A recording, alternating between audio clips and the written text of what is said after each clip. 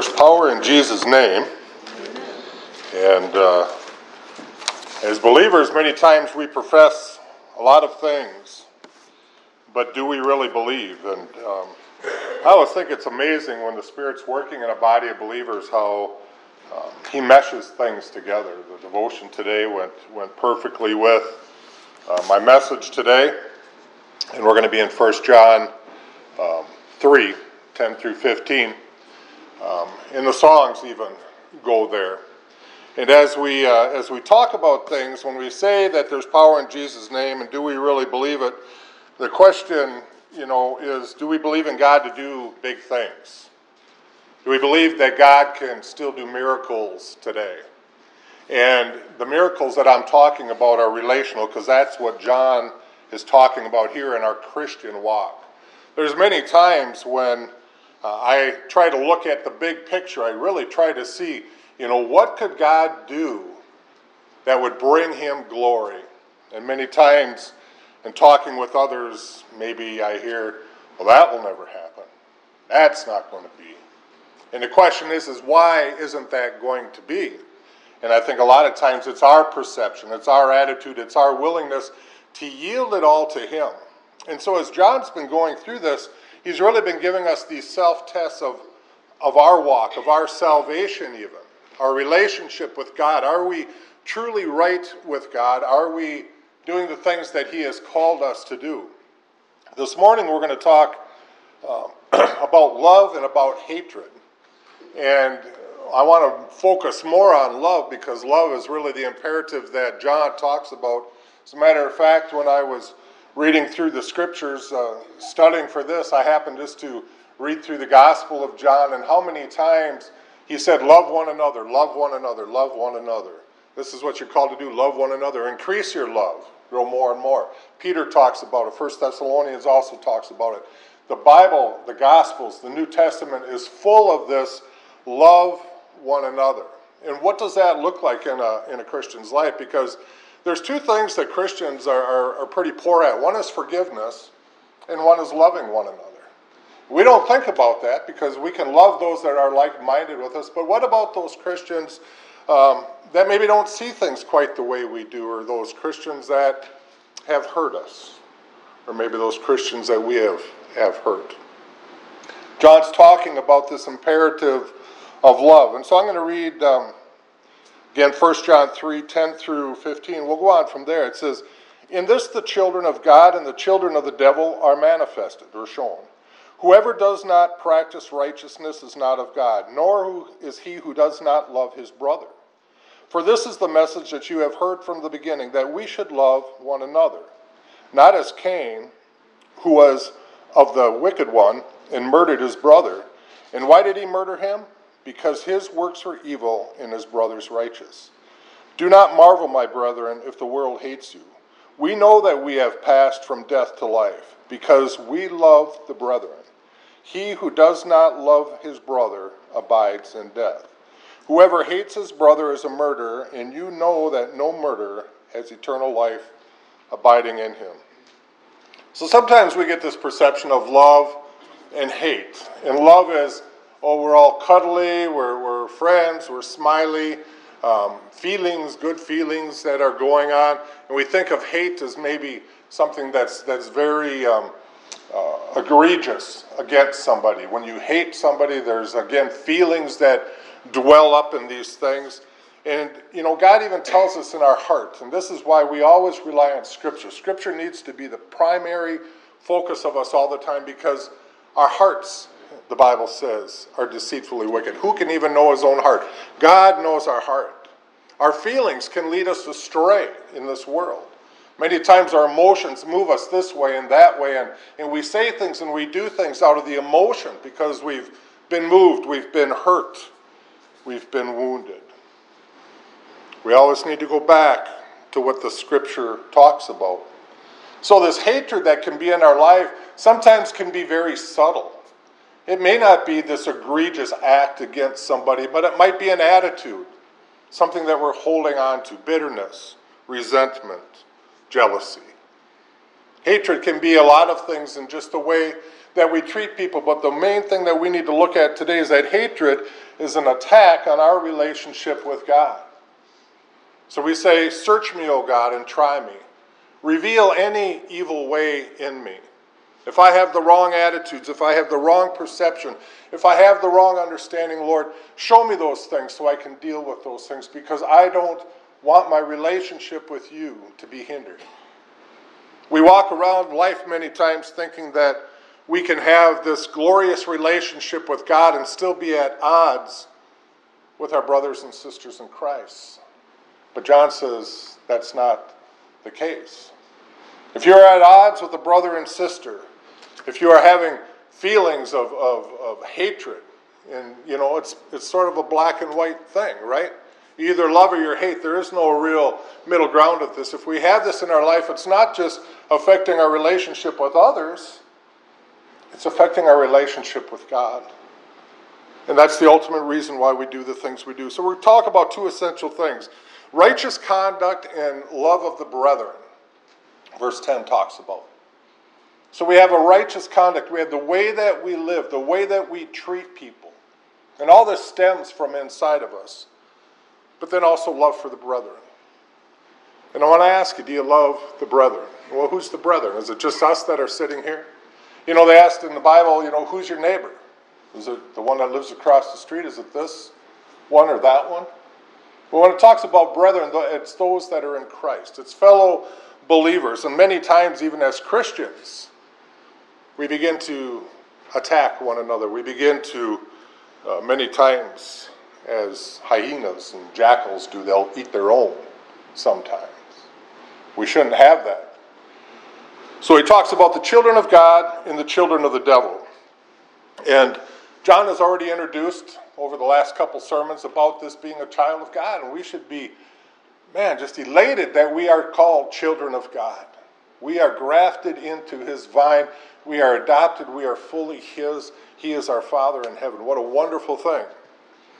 He's written of some about being of the devil. If you look back at 1 John 3:8 last week, it says, "He who sins is of the devil, for the devil has sinned from the beginning, and for this is the purpose of the Son of God was manifest, that he might destroy the works of the devil." So we know that there are also those that are of the devil.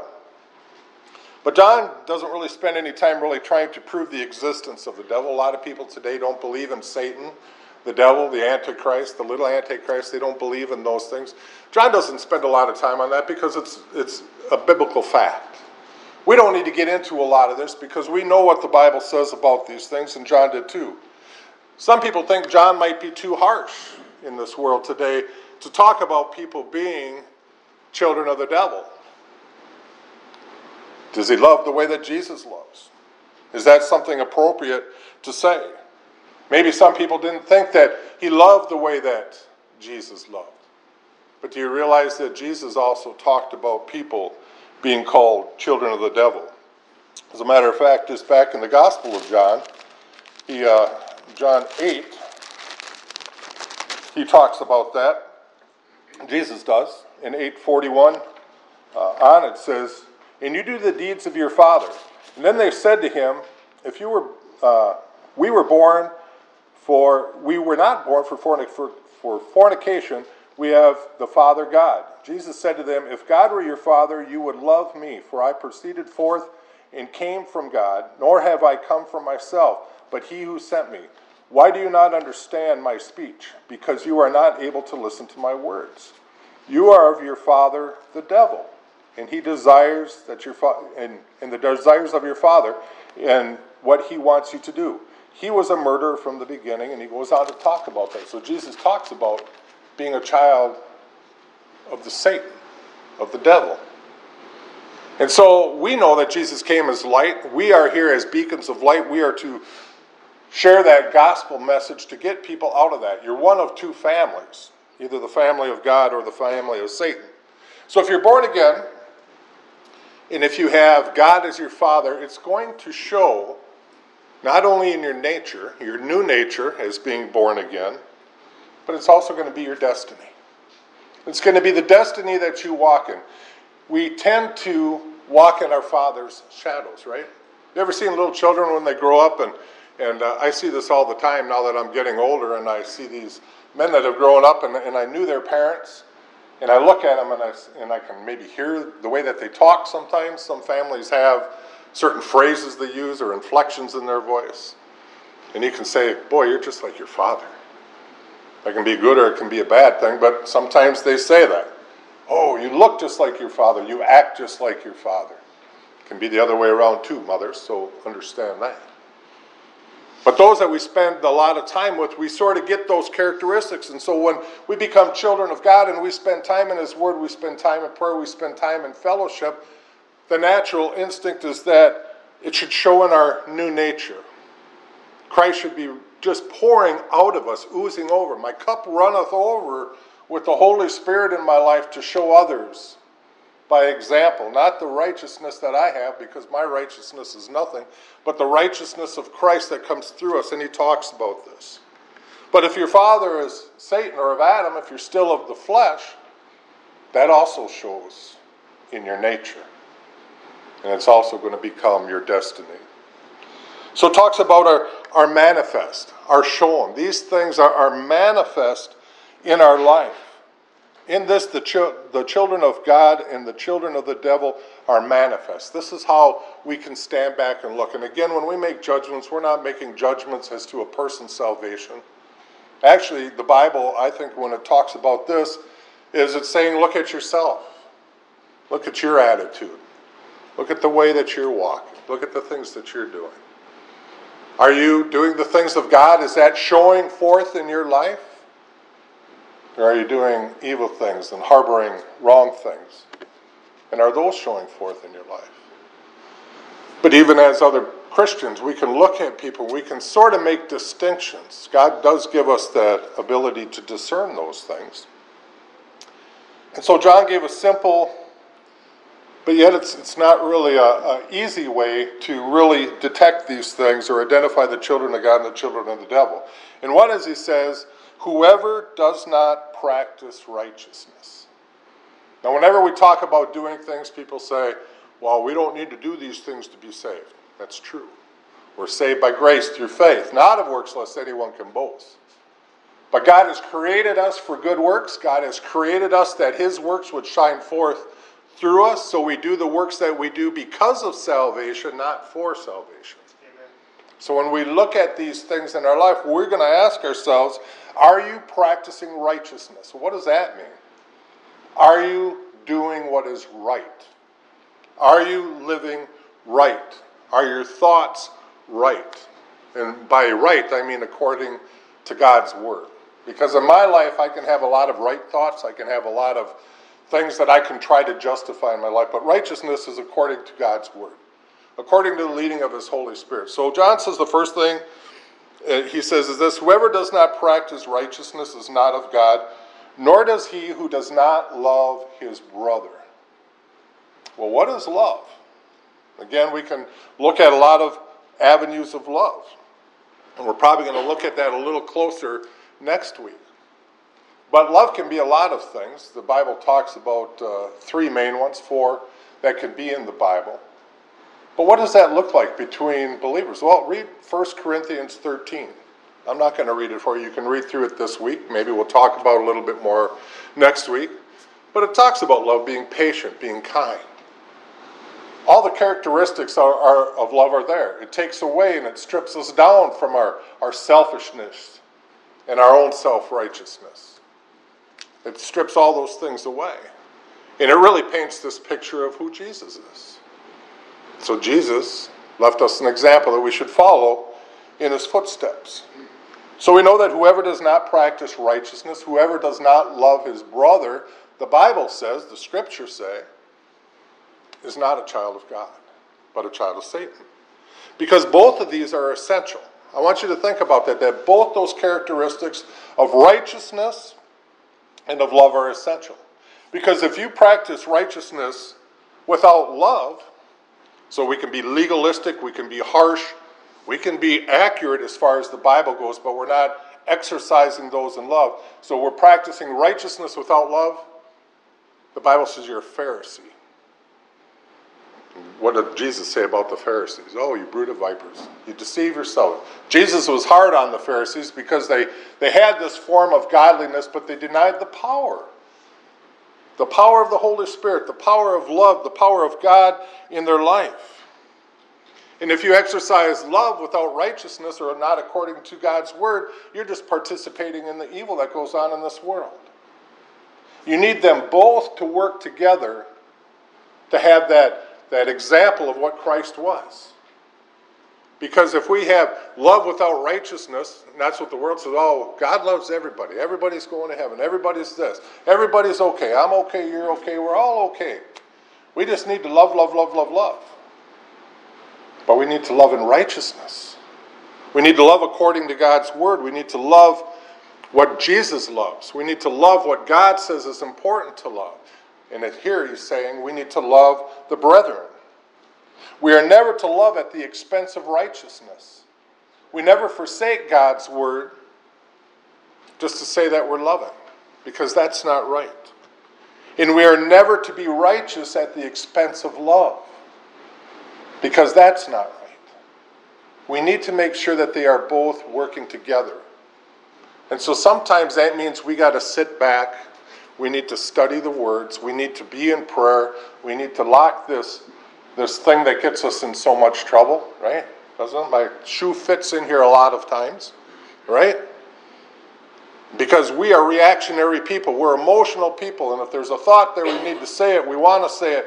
And we move on these things, and we need to sit back and we need to wait for the hand of God to instruct us. We need to say what God wants us to say. We need to be in that right frame of mind. There are things that go on in our life sometimes that just move us dramatically.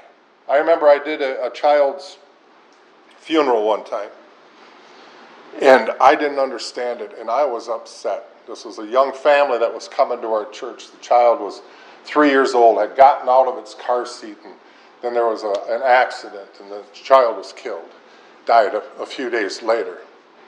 And I wrestled with God with this because the mother was saved. We were working on the father and sharing the gospel. He was getting a little bit involved, and all of a sudden, here comes this tragic thing that goes on. And my emotions were anger towards God.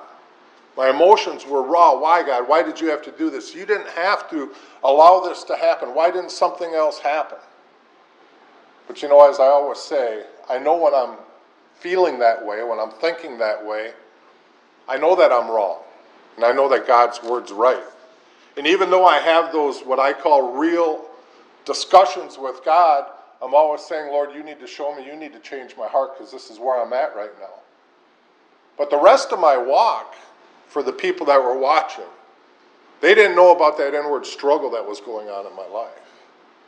I was projecting what God would have me to do. I was walking in righteousness. I was walking in what I knew was truth, even though my mind wasn't there, even though my emotions weren't there. And God brought me to that point through prayer, through scriptures, through talking with others, to where I came to an understanding more of it. See, we can be moved. It would have been easy for me to go around and talk about God shouldn't allow this, God, and shared all those things in that heat of that moment. But God says many times we need to lock this. And we need to search out righteousness. And we need to act in love. And as I got into the scriptures, I could see the love of God and the understanding of God. I still don't know why it had to happen. I'll never know this side of glory. I don't need to know. God knows. God is all-knowing. But God brought me to a peace in my heart about it. A peace to where I could understand it and accept it, because I knew that what I was feeling and the emotions were wrong. Many times we work off of our emotions. We may even give God ultimatums or other people ultimatums in our Christian walk because we're hurt and we're moved and we're not understanding. We're never to love at the expense of righteousness. And we're never to be righteous at the expense of love. Real love is the greatest righteousness, and real righteousness is really the greatest love. And those two really cannot be separated. Not God's love, anyways. We'll talk about that next week, the agape love. Because love and righteousness are perfectly displayed in the character of Jesus Christ. You want to know how to live, I always just say read the Gospels. Read Matthew, Mark, Luke, and John. You see how Jesus walked. You see how he treated people. Because how we love and how we live really matters to God. This thing about coming to the altar, giving your life to Christ, and continuing to live in whatever manner that you want to, and thinking that, well, I'm saved and God will understand. How we live and how we love and how we treat others really matters before God. Verse 12, he gives us this example of hatred. It says, not as Cain. We all know Cain. It says he was wicked and he murdered his brother. And why did he murder him? Because his works were evil and his brothers were righteous. John presents Cain, who was not right with God. He wasn't right with God. We can read this all through Genesis. There were two children, and one killed the other. The Bible tells us if we're children of God, we should have love for one another. These two children, Cain and Abel, were raised in the same family. We got to believe that they were raised in the faith. But one chose not to listen. One chose not to follow God. Cain's disobedience, I really believe, as you read through, came from a lack of faith. I think Hebrews 11 talks about that. He had a lack of faith in God. Do we have a lack of faith in God in our lives? Do we have a lack of faith that say, God cannot do this, God cannot restore these relationships, God cannot heal these divisions, that God cannot create in these people new hearts? If you were to ask most of the people that knew me post 22, 23 years old, they would have said, that guy's never coming to Christ. That guy God isn't going to use. They would have said, you're an enemy of the cross of Christ. And I just didn't go to church, but I lived the life. I lived the life that I wanted to live. I did the things that I wanted to live. He was disobedient in his lack of faith. I want to tell you that today many Christians have a lack of faith in believing that God can do things, and so we don't even try. We don't even try to heal. We don't even try to restore because we have a lack of faith. That ain't never going to happen. God's never going to do that. So for Cain, it first came as disobedience, but then it came into hatred. It was based in pride, Genesis 4 would tell us. John told us in the beginning of the little epistle here, the lust of the flesh, the lust of the eyes, and the pride of life. So we see that Cain also had this pride issue. He was jealous of his brother, Abel. Cain's disobedience and hatred made him miserable. You ever know that as a believer, somebody that knows about God, when you're not walking the way that God has you to, you're just miserable in your life. Things just aren't right. They're just not clicking. It just seems like there's turmoil all the time. Now listen, as believers, we're going to have battles in this life. We're going to have struggles in this life. I mean, Satan's busy with this too. But as a Christian, as a believer, we all always know that, though I walk through this valley, God has something better on the other side. God will see me through this, for he is with me. Right? Psalms 23, by the way, isn't for the dead, it's for the living. Amen. His rod and his staff, they strengthen me. I can do all things through Christ. So we know that when we face these trials and these things in our life, we know God is with us. But when we are disobedient to God, when we're not listening to him, when we're not trying to do what it is that he has commanded us to do, and we're not living the way that he wants us to do, we're miserable. Cain was a miserable individual because he wasn't heeding what God had to say. He refused the warning that God gave him. God does that. That's his love for us. He gives us warnings. He gives us these signs. He gives us his word that we can see these things. And he gave in to hatred. And his hatred led to action. and his action led to death. I want you to think about that in our lives and the relationships that we have with other believers. You know, we call ourselves a church, and we are a church. This is our church family. But this is a little pod of the larger church. We have brothers and sisters in Christ all over the place. Do you have something against them? Are you not listening to God? Is it infringing on your life? Is it making you miserable? Is it getting worse? Cain also became evasive about his sin.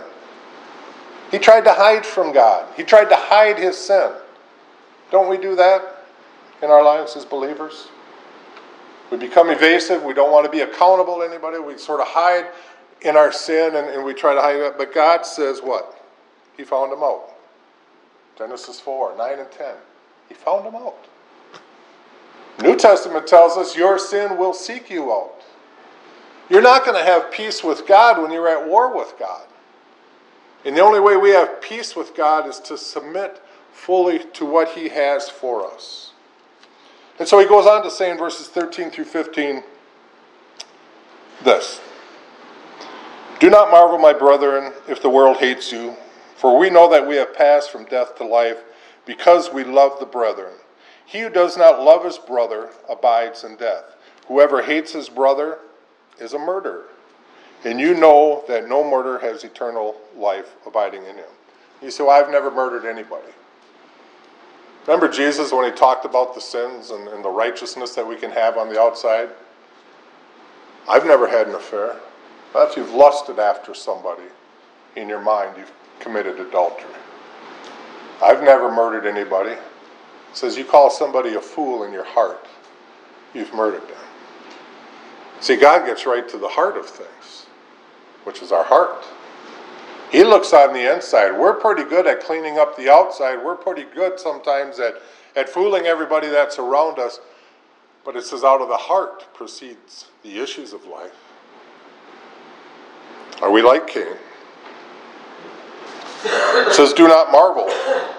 You know, we really shouldn't be surprised when we're walking the way that God would have us to walk and according to his word and living by the standard that God has given us. We shouldn't really be surprised when we're at odds against the world, or as it says, the world hates us. We're sort of a conflict to them, right?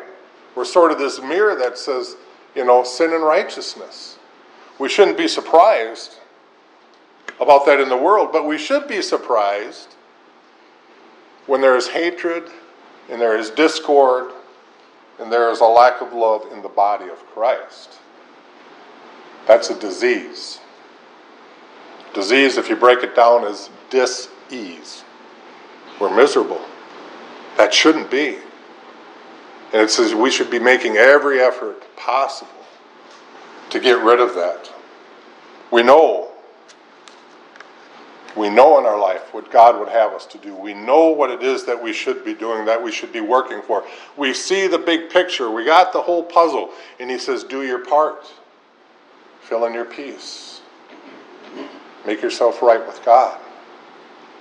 It says that if he has called us to it, he will see us through it. There's all these little phrases that we got, right? They're biblical phrases. If God calls you to something, he's going to see you through. If God gives you a desire and a passion for something, he can do it. If God is laying upon your heart that this is what his word says he wants to be done, he says he can do it. But we are the pieces of the puzzle that need to be fitted together. And the only way that we can fit together is when Christ is in the center, when he is working together in us. He tells us that we can come to this place of genuine assurance in our life as he gives us these self-tests. He says you can pass from death to life. That's sort of backwards from what the world is, right? Most of the world says, well, I'm living and I'm waiting to pass into death when I die.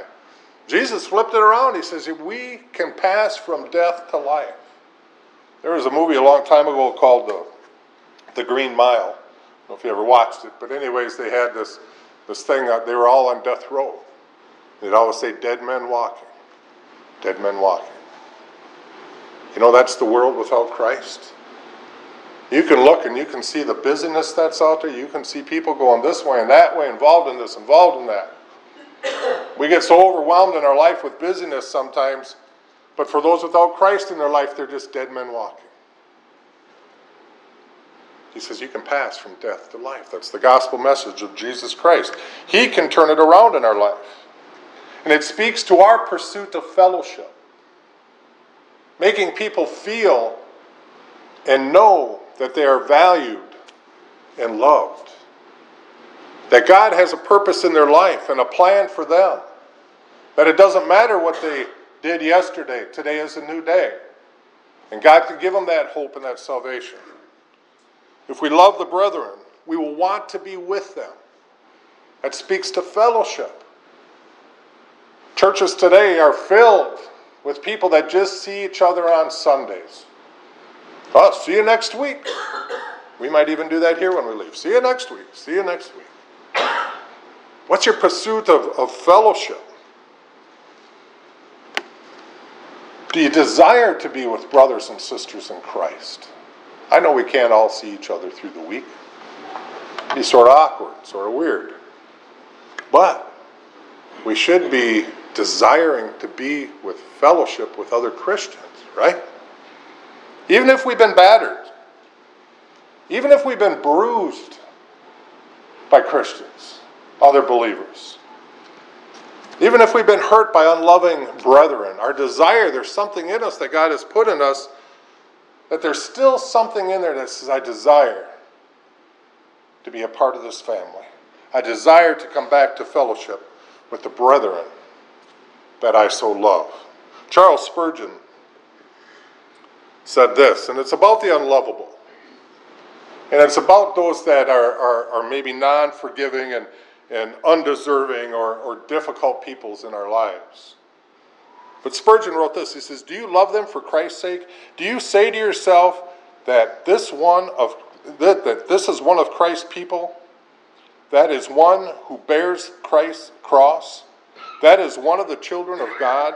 Therefore I love him and take delight in his company? Then that is an evidence that you are not of the world. See, the world is the one that divides and separates. The world is the place of chaos. Christ speaks of unity. And where there's not unity, Satan is at work. Can the brethren be a unity? I say we can. I say we can. If we all do our part and we all keep our eyes on Christ, I say that we can. Because Christian is being more than saying, I'm a Christian. I can walk anywhere. I can walk in a gas station and say, I'm a mechanic. I'm not a mechanic. I can undo a bolt. I could put on a fan, but I'm not a mechanic. I could go to the hospital and say, I'm a doctor. I'm not a doctor. What do you mean I'm not a doctor? I just told you I'm a doctor. Have you gone through schooling? Have you the right credentials? Jesus says we need credentials. The credentials is our son, his son, the advocate, who stands before us and says, I have made this one clean. He has put his faith and his trust in me. And I've washed and taken care of his sins. We're not just Christians because there are some who claim to be Christians who are not. We need to come to that realization. We're not the judge of the soul or the heart. God is that. But we need to understand that. That's just sort of a fact of life. And so we continue to show the characteristics of Christ and how we should live as Christians, Christ followers, because that's what a Christian is. John's reply really through this gospel so far has been simple and consistent. He says there's 3 tests to measure the proof of genuine Christianity. Well, one he tells us is that his spirit testifies with our spirit, and I think that that's the greatest one. But the other one is the truth test. Do we walk in the truth? He started out, what? If you profess to be a Christian and you say you're walking in light but walk in darkness, he says you're a liar. You failed the truth test. The second is the love test. Do you love your brother? Do you love others? Do you love the things that God has told us to love? You know, it's said of the world that we love things and not people. Right? There's people more concerned about waxing their car than sharing the gospel with their neighbor. We love things and not people. That's all wrong. We're to love people. Or no, how does it say? We love things. We use things. Listen. We love things and use people. That's how it goes. That's wrong. We should use things and love people. But in our mindset, sometimes we use people. So we're not to have that in our life. So the love test, do we love it? And then the moral test, are you living righteous? Not by our own power, not by our own efforts, but through the power of Christ in us. Do you know He has given us a power?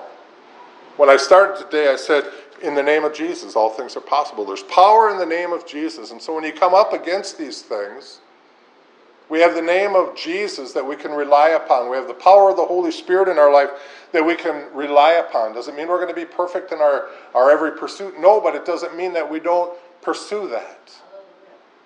We pursue that. And when we fall down, it's like riding a bike. We pick ourselves up, we dust ourselves off, we get back on that bike and say, here I come again. And time after time after time, we don't give up, because in God's timing, He will do things. In God's timing. So we just get on the bike and go. We just keep following Him where He leads us. The moral test is to live right, to live righteous in love and in truth. If we believe what the Bible says is true, it's not a smorgasbord. We don't pick through it. If we believe what the Bible says is true, and if we show a love of Jesus to others, not a fake love, a genuine love. You know, sometimes I need to pray, Lord, give me compassion for this person. Give me a love for this person, because I'm struggling with it. That's my emotions. That's my feelings sometimes. I get my feathers ruffled. I get my feelings hurt, or something happens. But I know it's not right when I'm in that state. And so I pray to the Lord, Lord, in the name of Jesus, give me the wisdom. In the name of Jesus, give me the compassion I need. In the name of Jesus, give me the patience that I need to see this thing through. Because, Lord, I want you glorified in all that I do. It's easy sometimes for us to spew out words, and you know when those words go out, we can never take them back. They're there. Does it bring glory to God? No. We're here to bring glory to God in the things that He has called us to do. Then we have that assurance of salvation, knowing that we are following Him, walking in His way, living righteously, and loving the way that He has called us to do. Do you have that in your life? Let's pray. Father, we thank you, Lord, again for your word. Your word is tremendous. Your word is life for the dead.